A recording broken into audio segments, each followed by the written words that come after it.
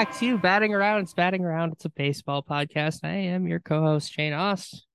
With me, as always. Wait, no, she's not here. Lauren's gone this time, but Steven's here. Yo, Yo. And then filling in for Lauren, returning guest, Michael Baumann. How's it going, I'm disappointed to learn that Lauren's avoiding me. I don't know what I did. Personally offended that we invited you on without asking her. And so she's ducking it. We're going to have a conversation about this. Yeah. But yeah, welcome back. It's your first time solo. Yeah, I don't have Emma to walk me through She's on next week. Actually, whatever's going to happen. Oh, that's good. Yeah, it's funny. We were like, oh, we got to get these two on. Oh, do we want to get them on at the same time? Maybe. Just have them eternally locked together, like bound together at all times. When were we on? Was it right before the playoffs last year? Yeah, it was. Okay. Yeah. We spent like the entire next month together because she was at the covered most of the NL playoffs through the Phillies series. So I think she was tired. She doesn't need to speak to me again. She had enough last fall. How are the Phillies doing? Well, we got two Phillies people here. I'll allow it if we want to have like a little Phillies discussion if you'd like. I ain't saying shit until Baumann does because he actually pays attention and is smart. And you say pay attention. I've been tracking most of the rest of the league. I've not really been paying that close attention to the Phillies since it was the last homestand. I was there for the Red Sox series. So ups and downs, I guess. Taiwan Walker not looking very good. That's too bad. He looked fine in one of the starts he did in like Colorado. I don't know. Listen, they're on a losing streak right now, and like when they lose more than 4 games in a row, I just completely check out until they win again. Yeah, that's probably a smart thing to do. So yeah, that's good baseball analysis for this baseball podcast. I'm really trying with like Lauren really does do a lot to help us stay on like baseball track. I think. Yeah, she actually like crunches numbers and does stats. Mm-hmm. They're goofy, but they're very appreciated. I think like the one saving grace is that the Mets are also not doing that well. Although that walk-off win last night, but it's one of those I don't have to outrun the bear, I just have to outrun you things in terms of like total vibe collapse because you really got those 3 teams all occupying a very similar psychological space. And as long as you're not like the out and out worst, I think you're okay. My take on the Phillies so far, I know there's been a lot of Sturm and Drang on the timeline. A lot of people just fucking like completely losing their minds. I think they're good. I think they're better than they're playing. I'm not letting it get to me until, we're getting to the point now where you got to start paying attention, but we're not there yet. And they're still very much in the mix, at least for the wild card, which was expected coming into this anyway. I don't think anybody was like, oh, they're gonna be better than Atlanta. I was saying the Marlins are gonna be in second place this whole time. They are currently in second place. I was saying that, yeah. Yeah, but even that's not like completely outside the realm of what we thought was possible. Also, I've just pulled the standings up. They're in second place with a minus 52 run differential. Yeah. So like there is no more Marlins place to be than in second place with a minus 52 run differential. So like all this will shake out. Like my personal opinion, if I've said this a lot, but this is probably not a great thing for a professional baseball writer to say. If I had my choice, I would just ignore MLB until after the college baseball regular season ends because there's just not enough like baseball having been played to really draw big sweeping predictive conclusions from it. Get to Memorial Day then, which is only a couple weeks away, but we get there, then we'll talk. Then we'll start talking about thinking about panicking. Wait 60 games to panic is the kind of the advice that I've heard given out a lot that I really agree with.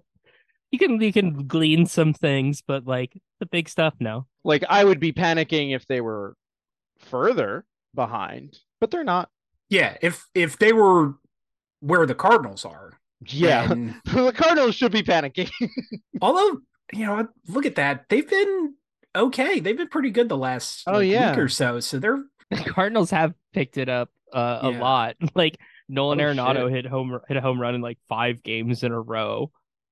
Their lineup has been absolutely ridiculous. Yeah. The pitching's still pretty bad, but it's the lineup could carry them up. I think that there's a lot more weirdness with the schedule or a lot more weirdness with the standings because of the schedule and the rule changes. Yeah, I think that's probably true because the Phillies have not hosted the Braves or Mets yet. I don't think they've played either of those teams, right? I looked at this the other day because I was curious. The Phillies have played 3 games against their division this year. That doesn't compute. Every other team has played significantly more than that against their division. Like I'm just looking at it. Atlanta, I went to the standings and I went to advanced, and it tells you their record against each division. Yeah. And the Phillies' record against their division is 1-2. Meanwhile, the Mets are 9-8. Miami is 8-12. Atlanta is 13-10. That's absolutely nuts. 23. Particularly because this team, there have been years where it felt like they played nobody but the Marlins for 6 weeks at a time. Yeah, and that is going to have to happen. Yeah. At some point. But even going to other divisions, let's look at the AL East. They played a lot of interleague too. The team in the AL East that has played the least of the rest of the AL East is Baltimore at 6-6. And in the AL Central, Detroit's been as 4-2 against the rest of the Central, but all the other teams have more than that. No one has only played just one series.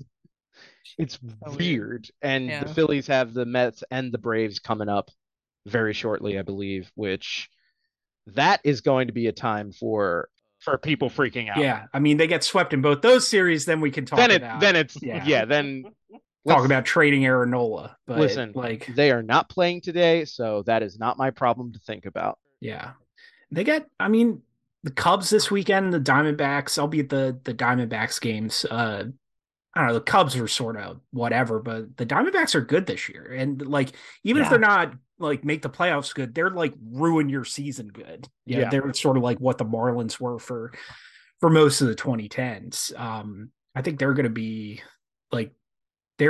on the verge of contention maybe this year, if not this year, then next, because they got a lot of good young players, and they're not going to. I don't know. It's not going to be an easy series. A few episodes ago, or maybe last, I don't know. I don't remember time. We did a vibe check, and they passed their vibes with flying good colors. Vibes, if I recall. Excellent ones, yeah. One of the most vibe forward organizations out there right now, I think. Padres only a game ahead of the Rockies right now. I got a text from a friend of mine, just said I hate the Padres so much. I did not realize that they were in that position. 4th place right now. Yeah, and Machado, I've had my head down all day. I don't know if there's more news about Machado's broken bone in his hand, but that's haven't looked either. Only gonna make matters worse. This man, there is some potential for the NL side of the playoff bracket to get real goofy this year. Hell yeah. There's some. I'm hoping. Right now, it looks like we're screaming toward the 3rd Braves Dodgers NLCS in 4 years. So it's please no. But the 3 teams I think are really fucking the pony right now are the Phillies, the Mets, and the Padres, and all 3 of them are still very much within striking distance of the playoffs. So I'm the Pirates are still holding one. Come on, who actually thinks the Pirates are still going to be at a wild card spot? God, even at the All-Star break. I'm so glad we talked to Charles when we did, because they nosedived. They came back to earth immediately. Charles was offended when I said we should get you on before they come falling back to earth. And he's like, oh, we have to do it now. It's yeah, man. we do. And then right after that they went 1-9 or something. Yeah. I mean, the first 2 months of the season, just in terms of when I'm trying to figure out what I'm going to write about, there are 2 kinds of posts. Well, 3 kinds of posts. Mm-hmm. One is this is an interesting thing that's just happening in isolation.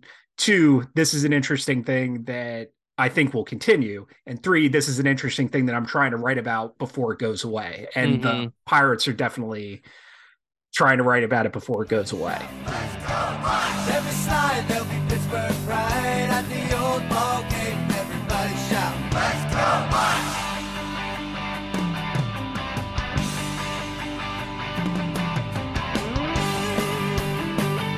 Did y'all see the thing with the Citi Field scoreboard?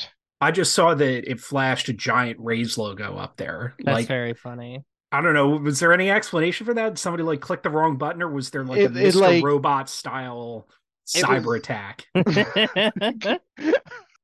The hackers have claimed Citi Field. All the nerds from the Tampa Bay analytics department. It like went off. Like there was some sort of malfunction, like turned it off for a bit, and that like kind of stopped play for a sec. And then when it came back on, it was just a giant Rays logo.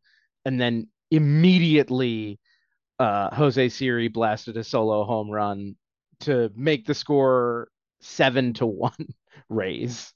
Oh my God. Which is just perfect. Mommy, it's a microcosm. It's a microcosm. This generation of ball players, these Zoomers can't live without their screens. They got to stop play because the Jumbotron goes out.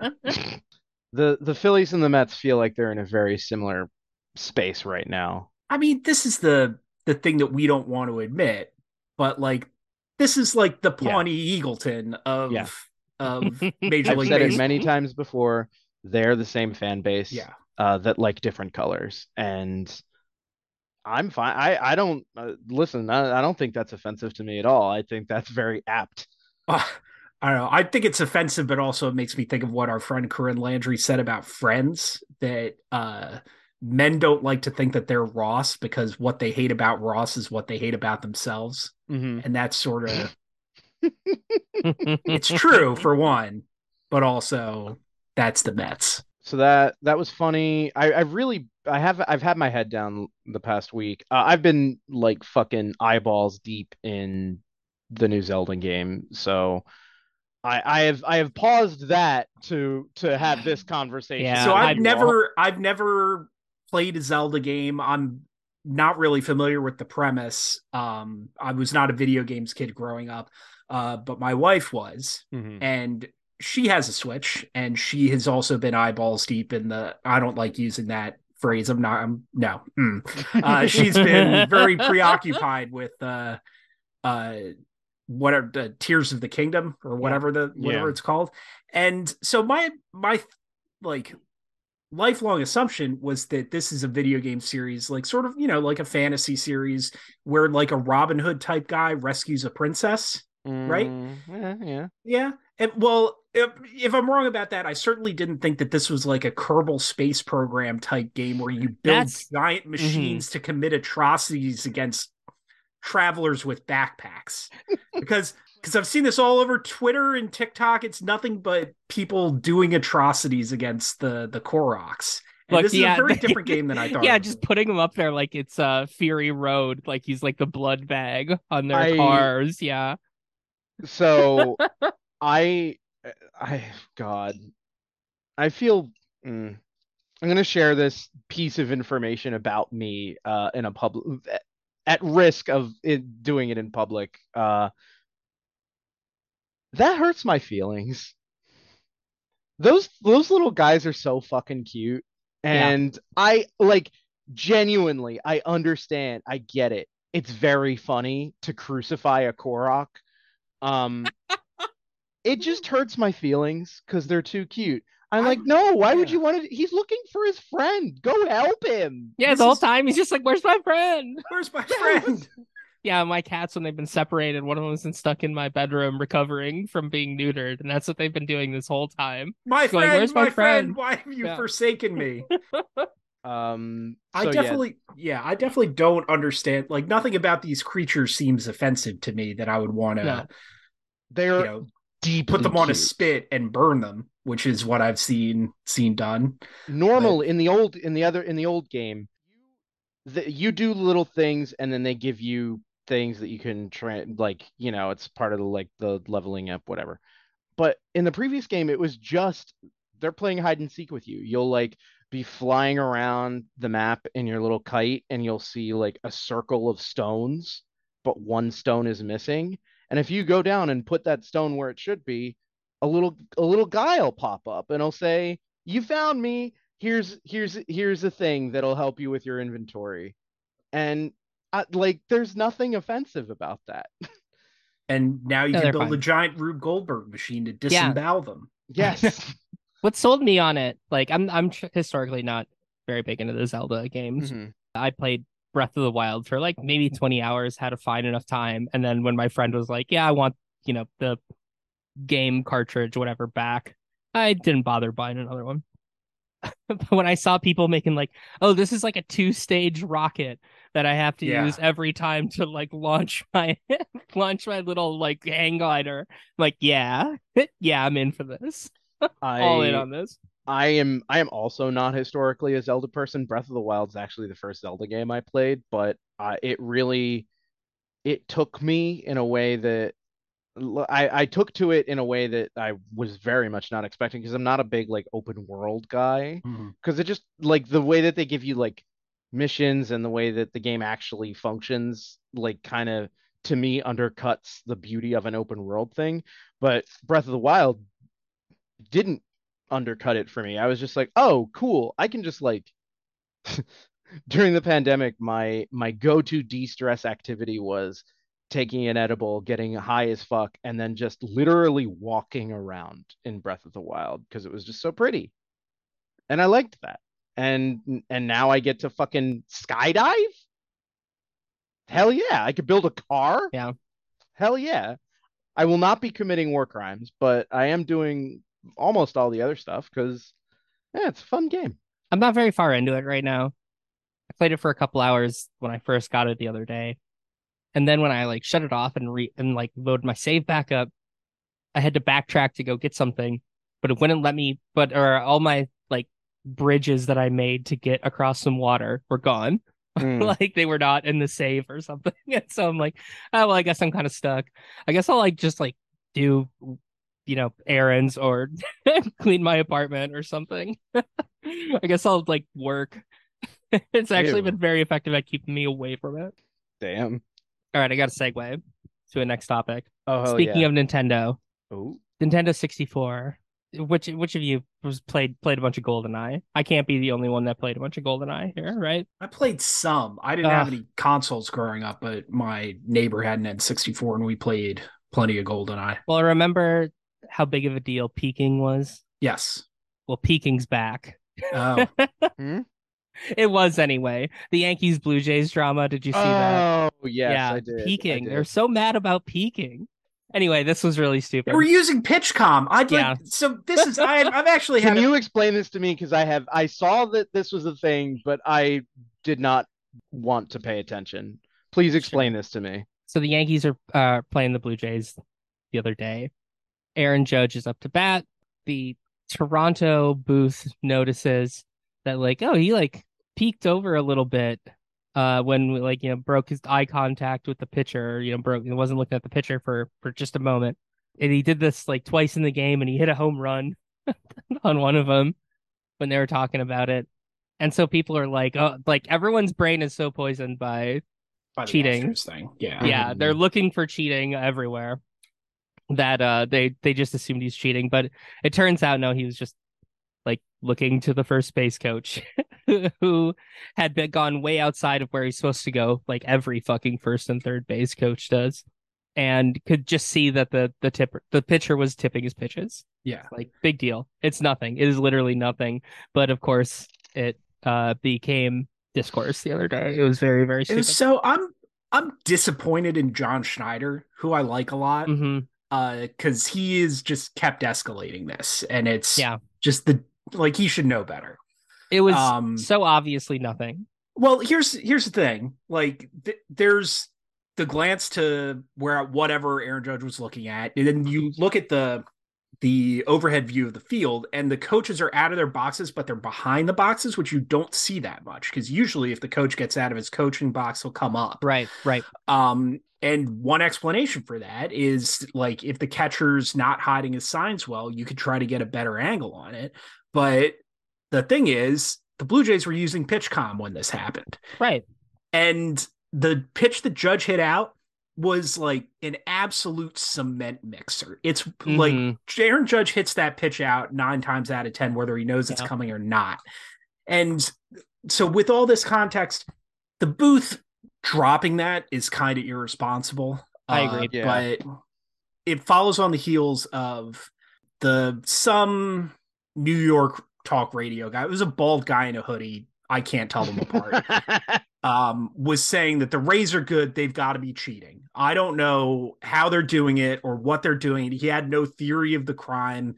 He had like no idea where they were supposedly gaining an advantage. He was just like, I just know they're cheating.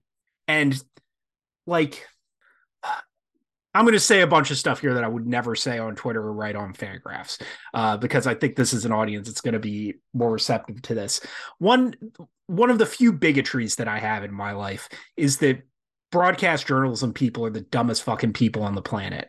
Like, if they had 2 brain cells to rub together, they would have become writers. Instead, they decide to Ron Burgundy themselves. And this goes for radio and TV. And so what Baldy McHoodie face was saying, it barely counts as sports analysis because it's just stupid incendiary shit for an audience of stupid incendiary people. And whatever. But like, that's the kind of climate that the Toronto TV booth is operating in. And it all feeds into, like you mentioned, the Astros thing. Everybody's seeing ghosts because of the Astros thing. I think that's part of it, but also fandom has become so poisoned and toxic, like throughout our society, not just baseball, not just sports, but like I am morally equivalent to the things I like. So if my team is losing, I must be morally deficient. But I know that I'm not morally deficient because, I have my own values and I feel good about the way I'm living my life. But my team's losing, which means God is mad, or it means that the team that's beating us is cheating. And I don't know how, and I can't explain it, and I don't have any coherent explanation. I'm not going to believe the mountain of evidence that says that they weren't, or says that they weren't doing it in the way that I thought they were. I'm just going to fill my fucking diaper. These are like Aaron Boone didn't cover himself in glory here either, but like, when's the last time Aaron Boone handled conflict well? That's very true. It's just so it ought to be beneath the dignity of some of the people who have been perpetuating this. And, it's dumb enough that like Aaron Judge, like I made a joke about, like, I wish that the person who's being accused of peaking was someone with a sense of humor and not Aaron Judge. Right. And Aaron Judge is like doing bits about it now. That's how stupid do you have to be that Aaron Judge is able to make fun of you, that it occurs to him to make fun of you. Oh God, that's so true. Between that and the Red Sox, not particularly. With the Domingo I thought you were going thing. Somewhere completely different. The Domingo Herman thing is also very funny. Speaking of Aaron Boone, because that was very funny. Just like, oh no, he's just acting. I have no idea what's going on with any of this stuff with him. But like the said, it was the stickiest hand he ever felt, and this was after the he's been ejected or warned about this several times. The Yankees, kind of. Yeah, this is. I mean, it's definitely happened on and off with the Yankees, and Herman. I don't know. I guess the less said about him specifically, the better. But it was just so funny. First of all, the phrase "it's the stickiest hand I've ever felt." My Very life funny. is in 2 distinct segments. There was the time before I heard that phrase, and there's the time after I heard that phrase. Because I just started thinking about, like, I grew up. I grew up in the Pine Barrens, which means if you go outside and you touch a tree, you're going to have to wash your hands for like 10 minutes once you get back inside. Disgusting. Yeah, it's like it. I'm not like a germaphobe or anything, but I'm a lifelong, like, very thorough hand washer. And I think it's because of being a very sticky-handed child, because the environment was trying to make my hands sticky. So I'm just thinking about you touch the wrong part of the tree type of sticky hands. And I think a lot about how sticky baseball players' hands are all the time to begin with, between all the rosin and the pine tar and like all the bubble gum they're eating in the fucking dugout. Like, these are disgusting men. Like, horrible textures. They have to walk everywhere. around like collecting lint on the palms of their hands all the time. And to have that, a man who works in that line of work, a very well-paid, highly trained, very specialized, and highly skilled worker, such as an umpire, going to his white-collar job, and his job is to touch this guy's sticky-ass hands. Hands so sticky that he, like, my favorite part of this is you go back to, like, he goes back to the dugout, the camera follows him, and he's talking to somebody as he's going to go back to the clubhouse, and he sort of puts his hand on his hip and he takes it away, and you could see the visible line of pine tar that was left in his. How long would you have to wash your hands before you feel clean eating with that? That's hand? gross. God. Egregious. You've managed to gross me out, Baumann. Steven, what's the stickiest your hands have ever been? I don't know. My mother listens to this podcast, so I'm not answering that question. I don't know. Like, little kids have sticky hands. Yeah, I know. You might have been there for the stickiest hand. I was a very sticky-handed Were child. you a sticky child? Yeah, I had undiagnosed ADHD and was an idiot. So just bumping into walls and not bouncing off, just sticking to it. I fell a lot too. I broke each of my arms separately the same exact way, falling off a swing. Yikes. That's a nightmare. Falling off a swing the same way, proving that I do not learn. You just learned to put a different arm out in front. Is all that happened. Yeah, I guess so. Like, between the two happening, all you learned is like, no, I'll put my left out this time instead. Yeah, put my right arm down last time and I broke that. So let's try the other. Let's try the other one. Oh, snap. You know what? I like that framing, because then it implies that I stopped because I ran out of arms to break. Or that you thought about it at all between. Leaving unanswered the question of what happens if you fall off a swing in such a way that it breaks your legs.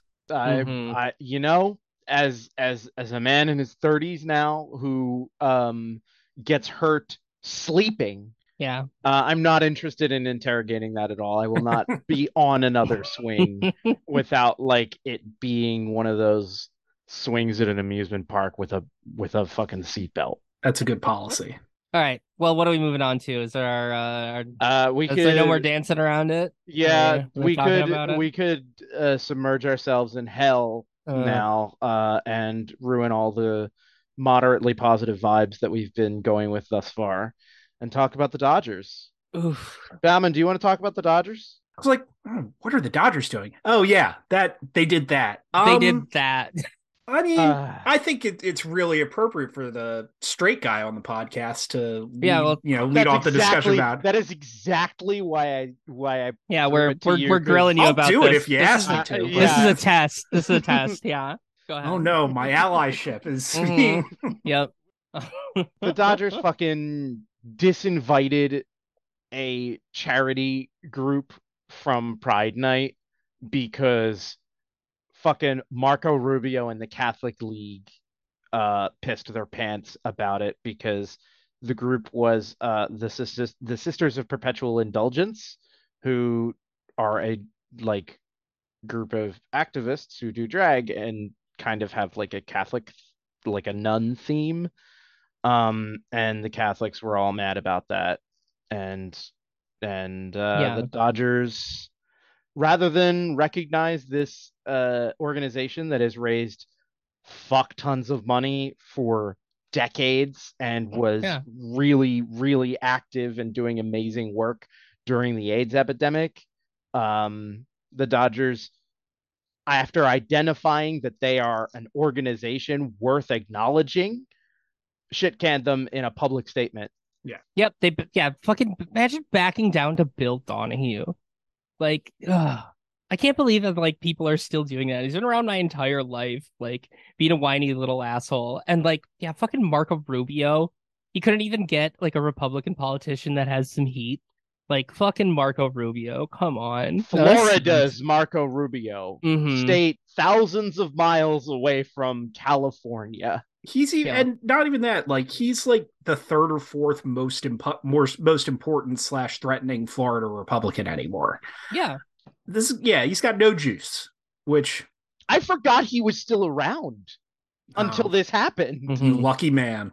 I've learned a lot in the past 24 hours. Like, I wasn't particularly familiar with the Sisters of Perpetual Indulgence and all the work that they've done. And so, like, people have been talking about this on Twitter. And so that's like, it's been good to learn about that. I also recently learned that Bill Donahue is not Phil Donahue, the former talk show host. No, very different. Which is a misconception I've been laboring under for most of my adult life. Yeah. Phil Donahue, pretty cool, actually. But yeah, I don't know. No, Bill Donahue, huge piece of shit. Yeah, terrible little Catholic thumb piece of shit. Yeah. Libel Phil. Let's not libel Phil Donahue. No. I would never. I don't know if is it my turn to talk yet? Go for it. Go for it. All right. I'm just trying to listen. I'm trying not to center my own. What strikes me about this whole song and dance, and I don't know if you guys saw like it came across Twitter that LA Pride is backing out of Pride Night at Dodger Stadium, which I think is the appropriate response. Good. Yeah. But what they said was in the interest of unity. Like that was what the Dodgers said. And at times like this, and when it comes to there will always be conflict between oppressed or marginalized groups and groups that seek to oppress and marginalize. And when those two come into conflict,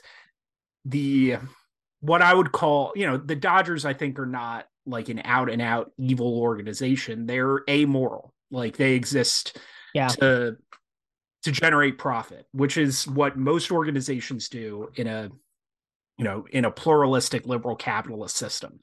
And when the marginalized group comes into conflict with a group that seeks to oppress or marginalize, what those amoral organizations do, like the Dodgers, is they talk about unity. They don't like conflict at all. And they act like it's possible not to pick a side.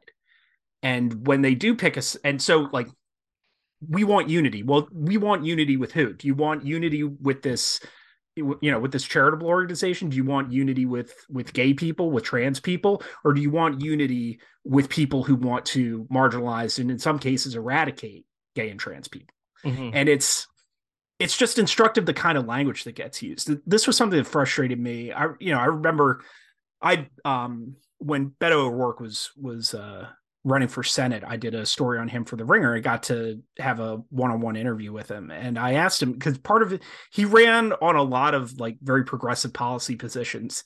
And a lot of what I like wanted to really sit down and get an answer from him on was he talked about wanting to work with Republicans if elected to the Senate. And I think, to a certain extent, that's just what you have to say in order to get elected.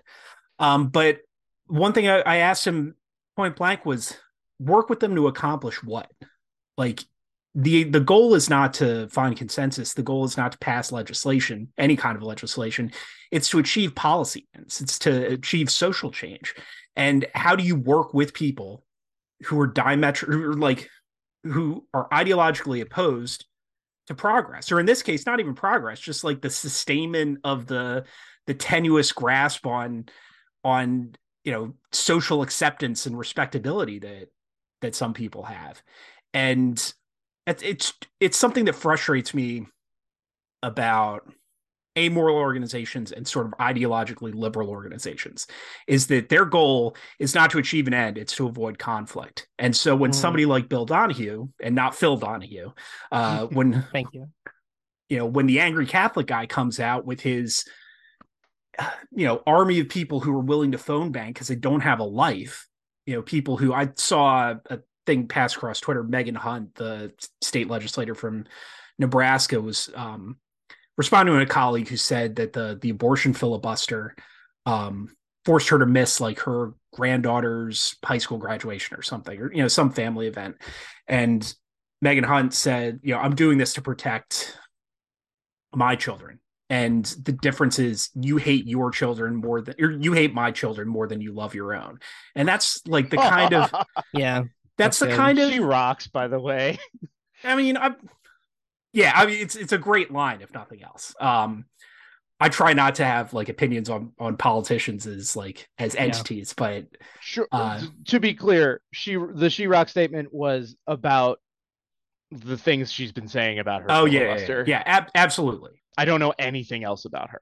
I'm sure she's got dark secrets because you she's can't get elected. She's an elected official in Nebraska. Yeah. I don't doubt that. I don't know. But regardless, this is not about her. This was just, I really like the way she put that. And so like, that's the motivating animus behind people like Bill Donahue and people who protest events like Pride, and like they hate you more than they love their own. And it's like the inability to recognize that, or maybe it's not even an inability to recognize it, but like the Dodgers don't care. They don't understand. They clearly don't care enough to actually put in any amount of thought into this. Because if they really did the calculus on it, I think they would figure out like that it's not going to help them any to do this disinvitation to cower to Marco Rubio and all the braying assholes. There's not going to be any real benefit to them at all. Like, you're always going to be the woke Dodgers no matter what, because you're still doing a Pride night. And even if they weren't, they're still in California where who gives a fuck? Like, absolutely, they gain nothing. They gain nothing. Like, capitulating to bad faith actors. Yes, that's the other thing. That's the other frustrating thing is, like, it's the obvious bad faith actor. You keep, like, how many times are you going to fall for this shell game? Well, we're now seeing like a perfect microcosm of all like the kink at Pride discourse and all of that stuff about how like it's never enough if you give like these like fascists and these bigots like an inch. They're not going to stop there. They're only going to want more of that. You like every single time. It's just like, no, there's no amount of like respectable that we can be where they'll stop. They will continue to do it no matter what. And we're now just seeing it in like fast forward here. Like, you go on Twitter and you see like in the replies to the Dodgers thing, there's still a whole bunch of like blue checks in there being like, yeah, well, whatever, still fucking woke, still a Budweiser there or whatever, still Bud Light there. Just like a bunch of dumb shit like that. So like there's no pleasing these people. You just look like assholes. You undermine the whole like all the good faith you have by having any sort of Pride night or anything. Not that it's that great of a thing to begin with, but like, but come on. It's a public turning of your back on a community that is actively under threat right now in this very moment. That we're seeing the results of just like demonizing queer people. Like, it's like we're seeing it right now. Like, I'm probably like never gonna go to Florida again while all these like new laws in there are in effect, where like everybody becomes a bathroom cop now down there effective like July 1st. Probably just never gonna be able to go to Florida again. Cool. I saw you tweet that, and I got sad about the idea of not being able to go to the Kennedy Space Center again. Yeah, but I hope I went there when I was like 8, which is like the prime time to go there, though. Oh, 100%. But I hope it's not never. Who knows how things will be 20, 30 years down the road. But the point, your point is absolutely right. Like, and the other thing you said that I think bears further discussion is like, you can't appease fascists. Boy, like, it's a pity that we didn't learn this lesson in 1938. Yeah. It's not like there's not. Like there's not an ample body of evidence. And they all you would talk about with Neville fucking Chamberlain is like appeasing fascists. Like, people bring that up all the fucking time. So like, there's a whole guy that's famous for it. It's devoid of context though.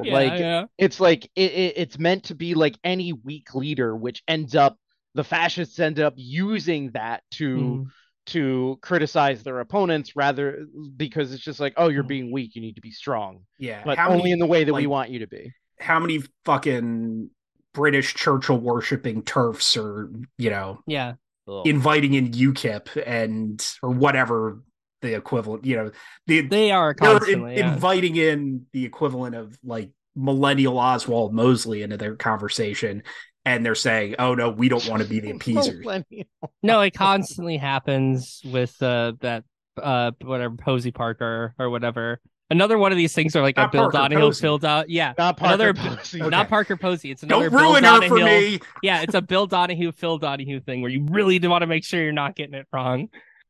No, Posey Parker, the shitty turf. No, she's constantly doing that like just buddying up with all of these fascists and like outright, fascist white nationalists and stuff. To the point where she's saying like, no, I'm not even a feminist. I've never been a feminist. She's choosing that side. So yeah, cool. Glad to see the Dodgers just backing down to this sort. Right. Yeah. The thread I wanted to tie into this before we maybe talk about something a little bit more fun, or we can keep talking about this. I'm happy to talk about this as long as you guys want. Is this in the context of what happened at all the NHL Pride nights? Yeah. Not all the NHL Pride nights, but basically Ivan Provorov opened the door that said like it's optional to tolerate gay people. Like, and the NHL didn't do anything because their culture, first of all, I think it's probably still, as much as they want to say, well, what about James Van Riemsdyk and what about Scott Laughton and what about all these guys who you can play and shit like that. And, there was a talk about when it was coming around to the Maple Leafs that, this will never happen here because Morgan Riley's really involved with like Pride in Toronto and queer causes and stuff like that. And he's one of the big voices in that room, and he'd never tolerate somebody doing what Provorov did. And it came around to Toronto and Ilya Samsonov sat out. Yeah. And like, it's not even the equivalence, the false equivalence between the not wearing the Pride jersey and not wearing like the military appreciation jersey, for instance. It bothers me in the sense that like, it would never occur to any of these guys to like, you don't exist in a world where you get good enough at pro sports to go pro, or if you don't exist in a world that you get good enough at sports to go pro and be the kind of person who would think to protest a military appreciation jersey. But also like what it says is what is acceptable and what's not. Like this is, in terms of the actual mechanics of the protest, sitting out the pregame skate, not wearing the rainbow jersey, like it's disruptive. It's meant to be disruptive. And what they found out is that there's going to be no pushback. Yeah. They'll just capitulate. Yep. They'll just roll over. And so having been emboldened by that, I don't know if the Dodgers are aware that hockey exists. Maybe they haven't been paying attention to that, or, I almost said Phil Donahue again. I'm never going to get it right. That Irish motherfucker I don't know if they're paying attention to what went on in the NHL this year, but if with that context, I'm just waiting for someone with actual power to not act like wet tissue paper when they get any resistance from hate groups. And that's what we should be calling them. I don't want unity with these people. Yeah, I don't want to support organizations that want unity with these people. I want that kind of hatred to be marginalized. Yeah. I want it to be unacceptable to go out there and like be nakedly homophobic like that. And they want nothing to do with me. Why should I tolerate this whatsoever? We don't need to get into like a freshman college tolerance paradox thing here, but like, no, it's just so silly. And don't sell yourself short. I had that argument in a graduate political philosophy class. Okay. So. Yeah. But like, going back to like them using the term unity. It's in the spirit of unity. That pissed me off. Really, it's like, offensive. That's offensive. That was such salt on the wound. Yeah, like a shitty. It is like, without considering the context of the message at all, it is a shitty thing to do to disinvite them with a public statement. I'm assuming they did not get a heads up before this, and it's just like that. Emily Post is apoplectic. Yeah. But to actually look at the language that they use in order to do this, it's just like, oh yeah, like you are co-opting the language of inclusivity to be exclusive. And it's just so, it's like words don't mean anything anymore. It's like, oh, in the spirit of unity, comma, doing the exact opposite of that's our statement. And it's just, fuck you. Cowardice is not a strong enough word. No, it really isn't. They do want unity. They just don't want unity with you. They're willing to say you're not welcome in order to make other people feel less uncomfortable. Are all these fucking like Catholic League losers? Are they gonna go buy Pride Night tickets now? Like, what'd you even get out of this? Like, you're amoral, so you can have the for the bottom dollar for the bottom line, but like, what did you even get out of this?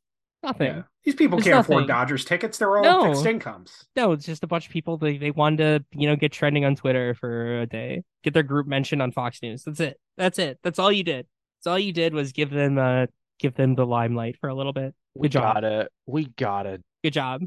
Like, I didn't before they announced this announcement, I didn't know that there was any sort of campaign or anything to get this group taken off. Yeah, I heard nothing about it. I had no idea about this. And this kind of thing is the thing that gets like boosted on Twitter now more than ever. And that's how you can just tell, like, going back to saying, like, where they just don't care. Because if they had done a little bit of calculus on this, if they'd done a little bit of math on this, they would have figured out, like, okay, how many people are actually talking about this? Like, that they know how to, like, look up on Twitter how much, like, what stuff's trending, how many people are talking about something. Like, they can use, Google Analytics. They know how to do these things. They have much more advanced ways to do that. But nope, they didn't do it. They're the fucking Dodgers. Yeah, they just went like, oh no, it's some gay shit. Like, no, okay, no, don't like. We don't need any more of those like blue checks calling us groomers and the mentions anymore. Like, that's all you got out of it.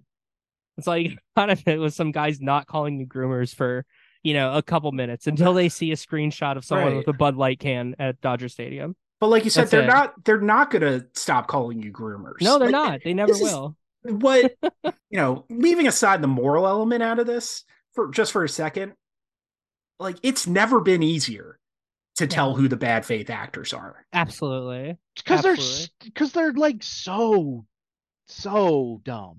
Yeah. And like blatant about it. They're not trying to hide it because they don't have to anymore. Yeah. Mailbag? Any more bad vibes thoughts? Yeah, we can get all the bad vibes. No, let's not. If I got to finish writing an article. Yeah, I was gonna say I want to talk about like the Christian persecution complex so bad, but we'll be here literally all night. Yeah. Okay. Let's just do some mailbag quick. Okay, let's do this one from Carrie. Who would win, the MLB app glitch 1970 Ghost Expos or the Cullens' baseball team? From Twilight. Okay, so we have ghosts versus vampires. Have you seen this thing with the app? I haven't seen the app, no. Okay. I mean, I haven't seen Twilight either. The MLB app is sending out push notifications for games that happened years or even decades ago. What? Yeah. Just people are just kind of getting them randomly if you have your like notifications turned on. And it will just be some game. Don't know if it's because they're doing stuff on the back end or whatever, but like it's just pushing out notifications like, oh yeah, fucking Squire hit a home run. Like that is the makings of a like moderately serviceable creepypasta. Yeah. They were gonna say like a Black Mirror episode. I think it's cool though. But okay, so we got the vampires. My understanding is the vampires were not good at baseball. They were so good at baseball. As someone who actually watched that movie because so did I. A boy I liked in college wanted to see it, so I went with him. The only reason anyone ever watches any movie. That's a much better reason than the reason I watched that movie. So the Cullens, the scene in the movie, they're all vampires with superpowers, and they really like to blow off steam by playing baseball, but they have superpowers, so they have to do it away from everybody so that people don't see, and also they have to do it during a thunderstorm because apparently they're so strong that the crack of the bat sounds like thunder.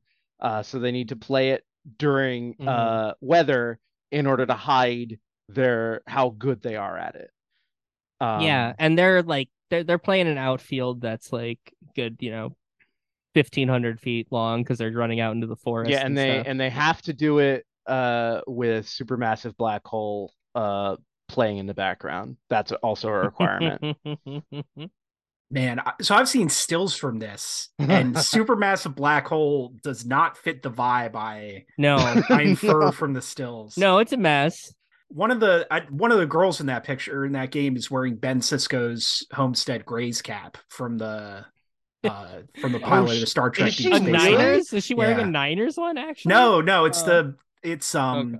the black one with white stripes and the G. It's Okay. similar. I think like one of the on hers the stripe goes through the G and it for Cisco's doesn't. But so it's not literally the same prop. But I forgot how fucking green this movie was. Everything is green in the Pacific Northwest. There's just like a tint to it. Everything looks like Starbucks merch. I have no idea how you'd compare a ghost to these vampires playing baseball. I have no idea what you do with this question. Feels like the superpowers went out to me. Yeah. I know that. Was that on here that I had a discussion at some point about like if you could assemble a team of X-Men to play another team of X-Men, who would you pick? Did we do that here? No, I don't think so. Okay. Well, that's a good idea though. Yeah, we can sit on that. Talk about it later. We'll sit on that. Yeah, I think ghosts are incorporeal and therefore can't swing a bat. So I'm just going to go with the one with the superpowers. But also cannot be tagged out. Yeah. Interesting. Okay, they just have to walk every time though, because they can't put the ball into play. So yeah, I think this might be one of the worst baseball games of all time. I'm getting bored. Let's move on. Yeah. Timbo, should Shohei buy the A's this offseason? I don't think he's gonna get his he's not gonna get a lump sum. It's not the lottery. He's too perfect and beautiful. I don't want him to be an owner. Could he get a mortgage to buy the A's? I wonder if he could get a mortgage to buy the A's.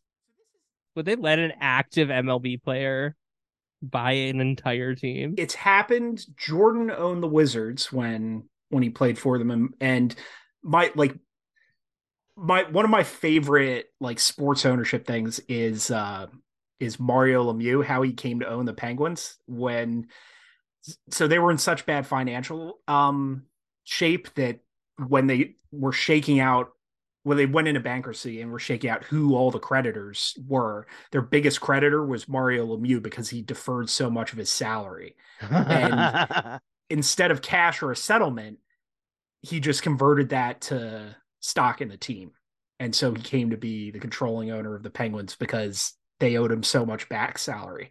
And I don't think you can do that anymore just because franchise values have exploded across all sports and wages have not kept up, which, isn't that the fucking story of American economics since the end of the Cold War? But that's the only way I could see it done. But, Stephen, what you said about he's too pure. I don't want him to want to be an owner.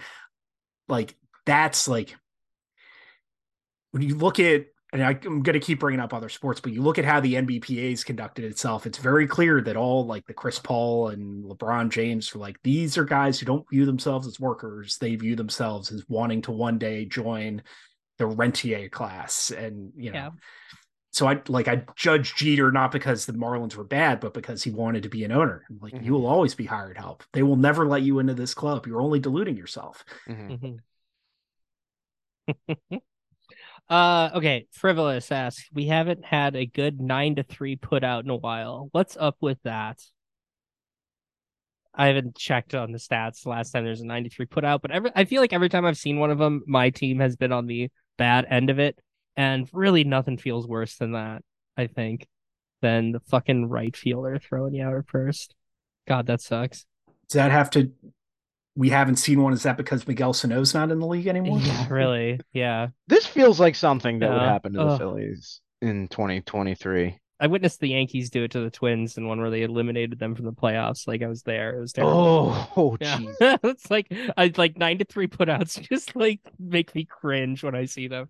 Serious answer. Yeah. I think that the shift took away a lot of balls that could have been 9-3 putouts because it's going to the second baseman and not the right fielder.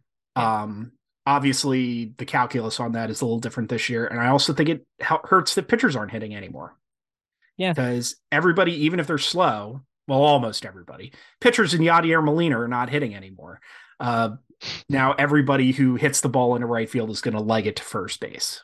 All right. Last one. Jana says, do you think MLB would permit community groups / nonprofits to buy team jersey ad patches. For example, we all pool our change and purchase the A's ad patch and ask that they wear a sell the team patch. No, I don't think that's ever going to happen. They never let. No, Jana, no. It's never going to happen. Very fun thing to think about, but yeah. You could definitely. Are we doing? I know they do this in soccer, like hiring planes to fly banners overhead. You probably do that. Oh, I'm sure that will happen at some point if it hasn't already. The fans at the Coliseum have been bringing signs in. Like there was a tailgate. There's an account, the baseball's last dive bar ballpark or whatever. They hosted a tailgate where they had like a board with Fisher and Covell's faces on them, and they had people like throw tomatoes at them, like pitch. There was a giant bucket of tomatoes. They just got to pitch it, and which that fucking rules. Shout out to A's fans. Did I tell you guys about the banner that was flying over Citizens Bank Park before Phillies playoff games last year? No. Somebody hired a plane to drag a banner promoting her OnlyFans. And it flew over CBP before at least 2 or 3 games during, I think it was the NLCS. Good Lord.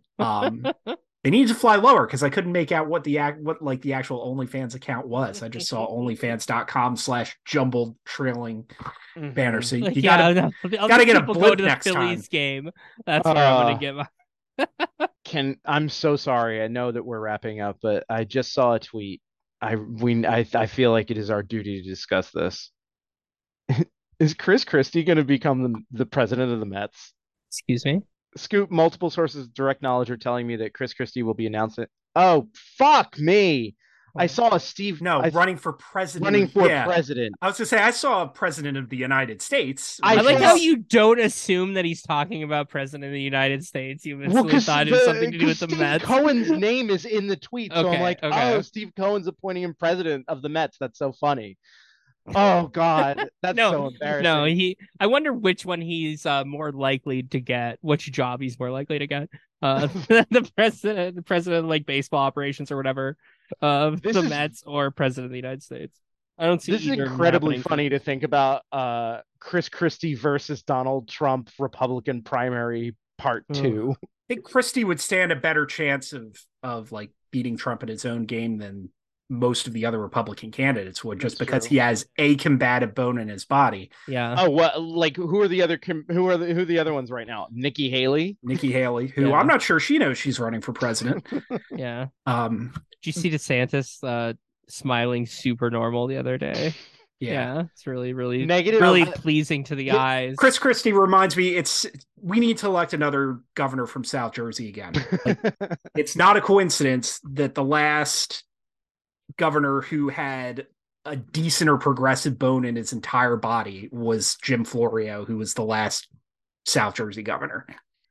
These clowns, like, they keep fucking electing Republican prosecutors and investment bankers, and they wonder why the state's going to shit. There's our South Jersey update. Get your South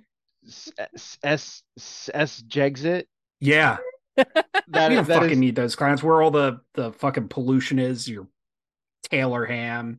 Take Central Jersey with you. There is fucking no fairyland. Yeah, I know. That's it's so funny. Like, people who say they're from Central Jersey, like, is that like a pick a side sort of thing? If there's anything worse than like New York won't fuck you, it's North Jersey won't fuck you. Like, that's the North Jersey is a fabrication of like the minds of weird freaks who are completely unable to commit to the fact and acknowledge the fact that yes, they live in fucking North Jersey. See, I just picture like that movie Copland. Like that's all of North Jersey is just that. I mean, it's a lot of South Jersey too. Okay, yeah, but it's just all towns. I remember coming back. Everyone here is a cop, and they'll murder you if you like suspect they've done anything crooked. Yeah, I was living in Houston, and I came back home, and like the racism on the billboards at home appalled me, even compared to living in Texas. Oh, what a fun episode this one was. Yeah. Don't ever ask Mike Trout about politics. If anybody asks Mike Trout about politics, I will fly to wherever they are and punch them in the face. I am grateful that he and Bryce Harper are both very well media trained. Yes. Yeah. And know not to do that. Definitely. All right. FanGraphs Michael Baumann, thank you so much for coming on the show. Really appreciate it. Thank appreciate you for having me. Back, no thanks to you, Lauren. All right, thanks for listening, everybody. You know you treat me so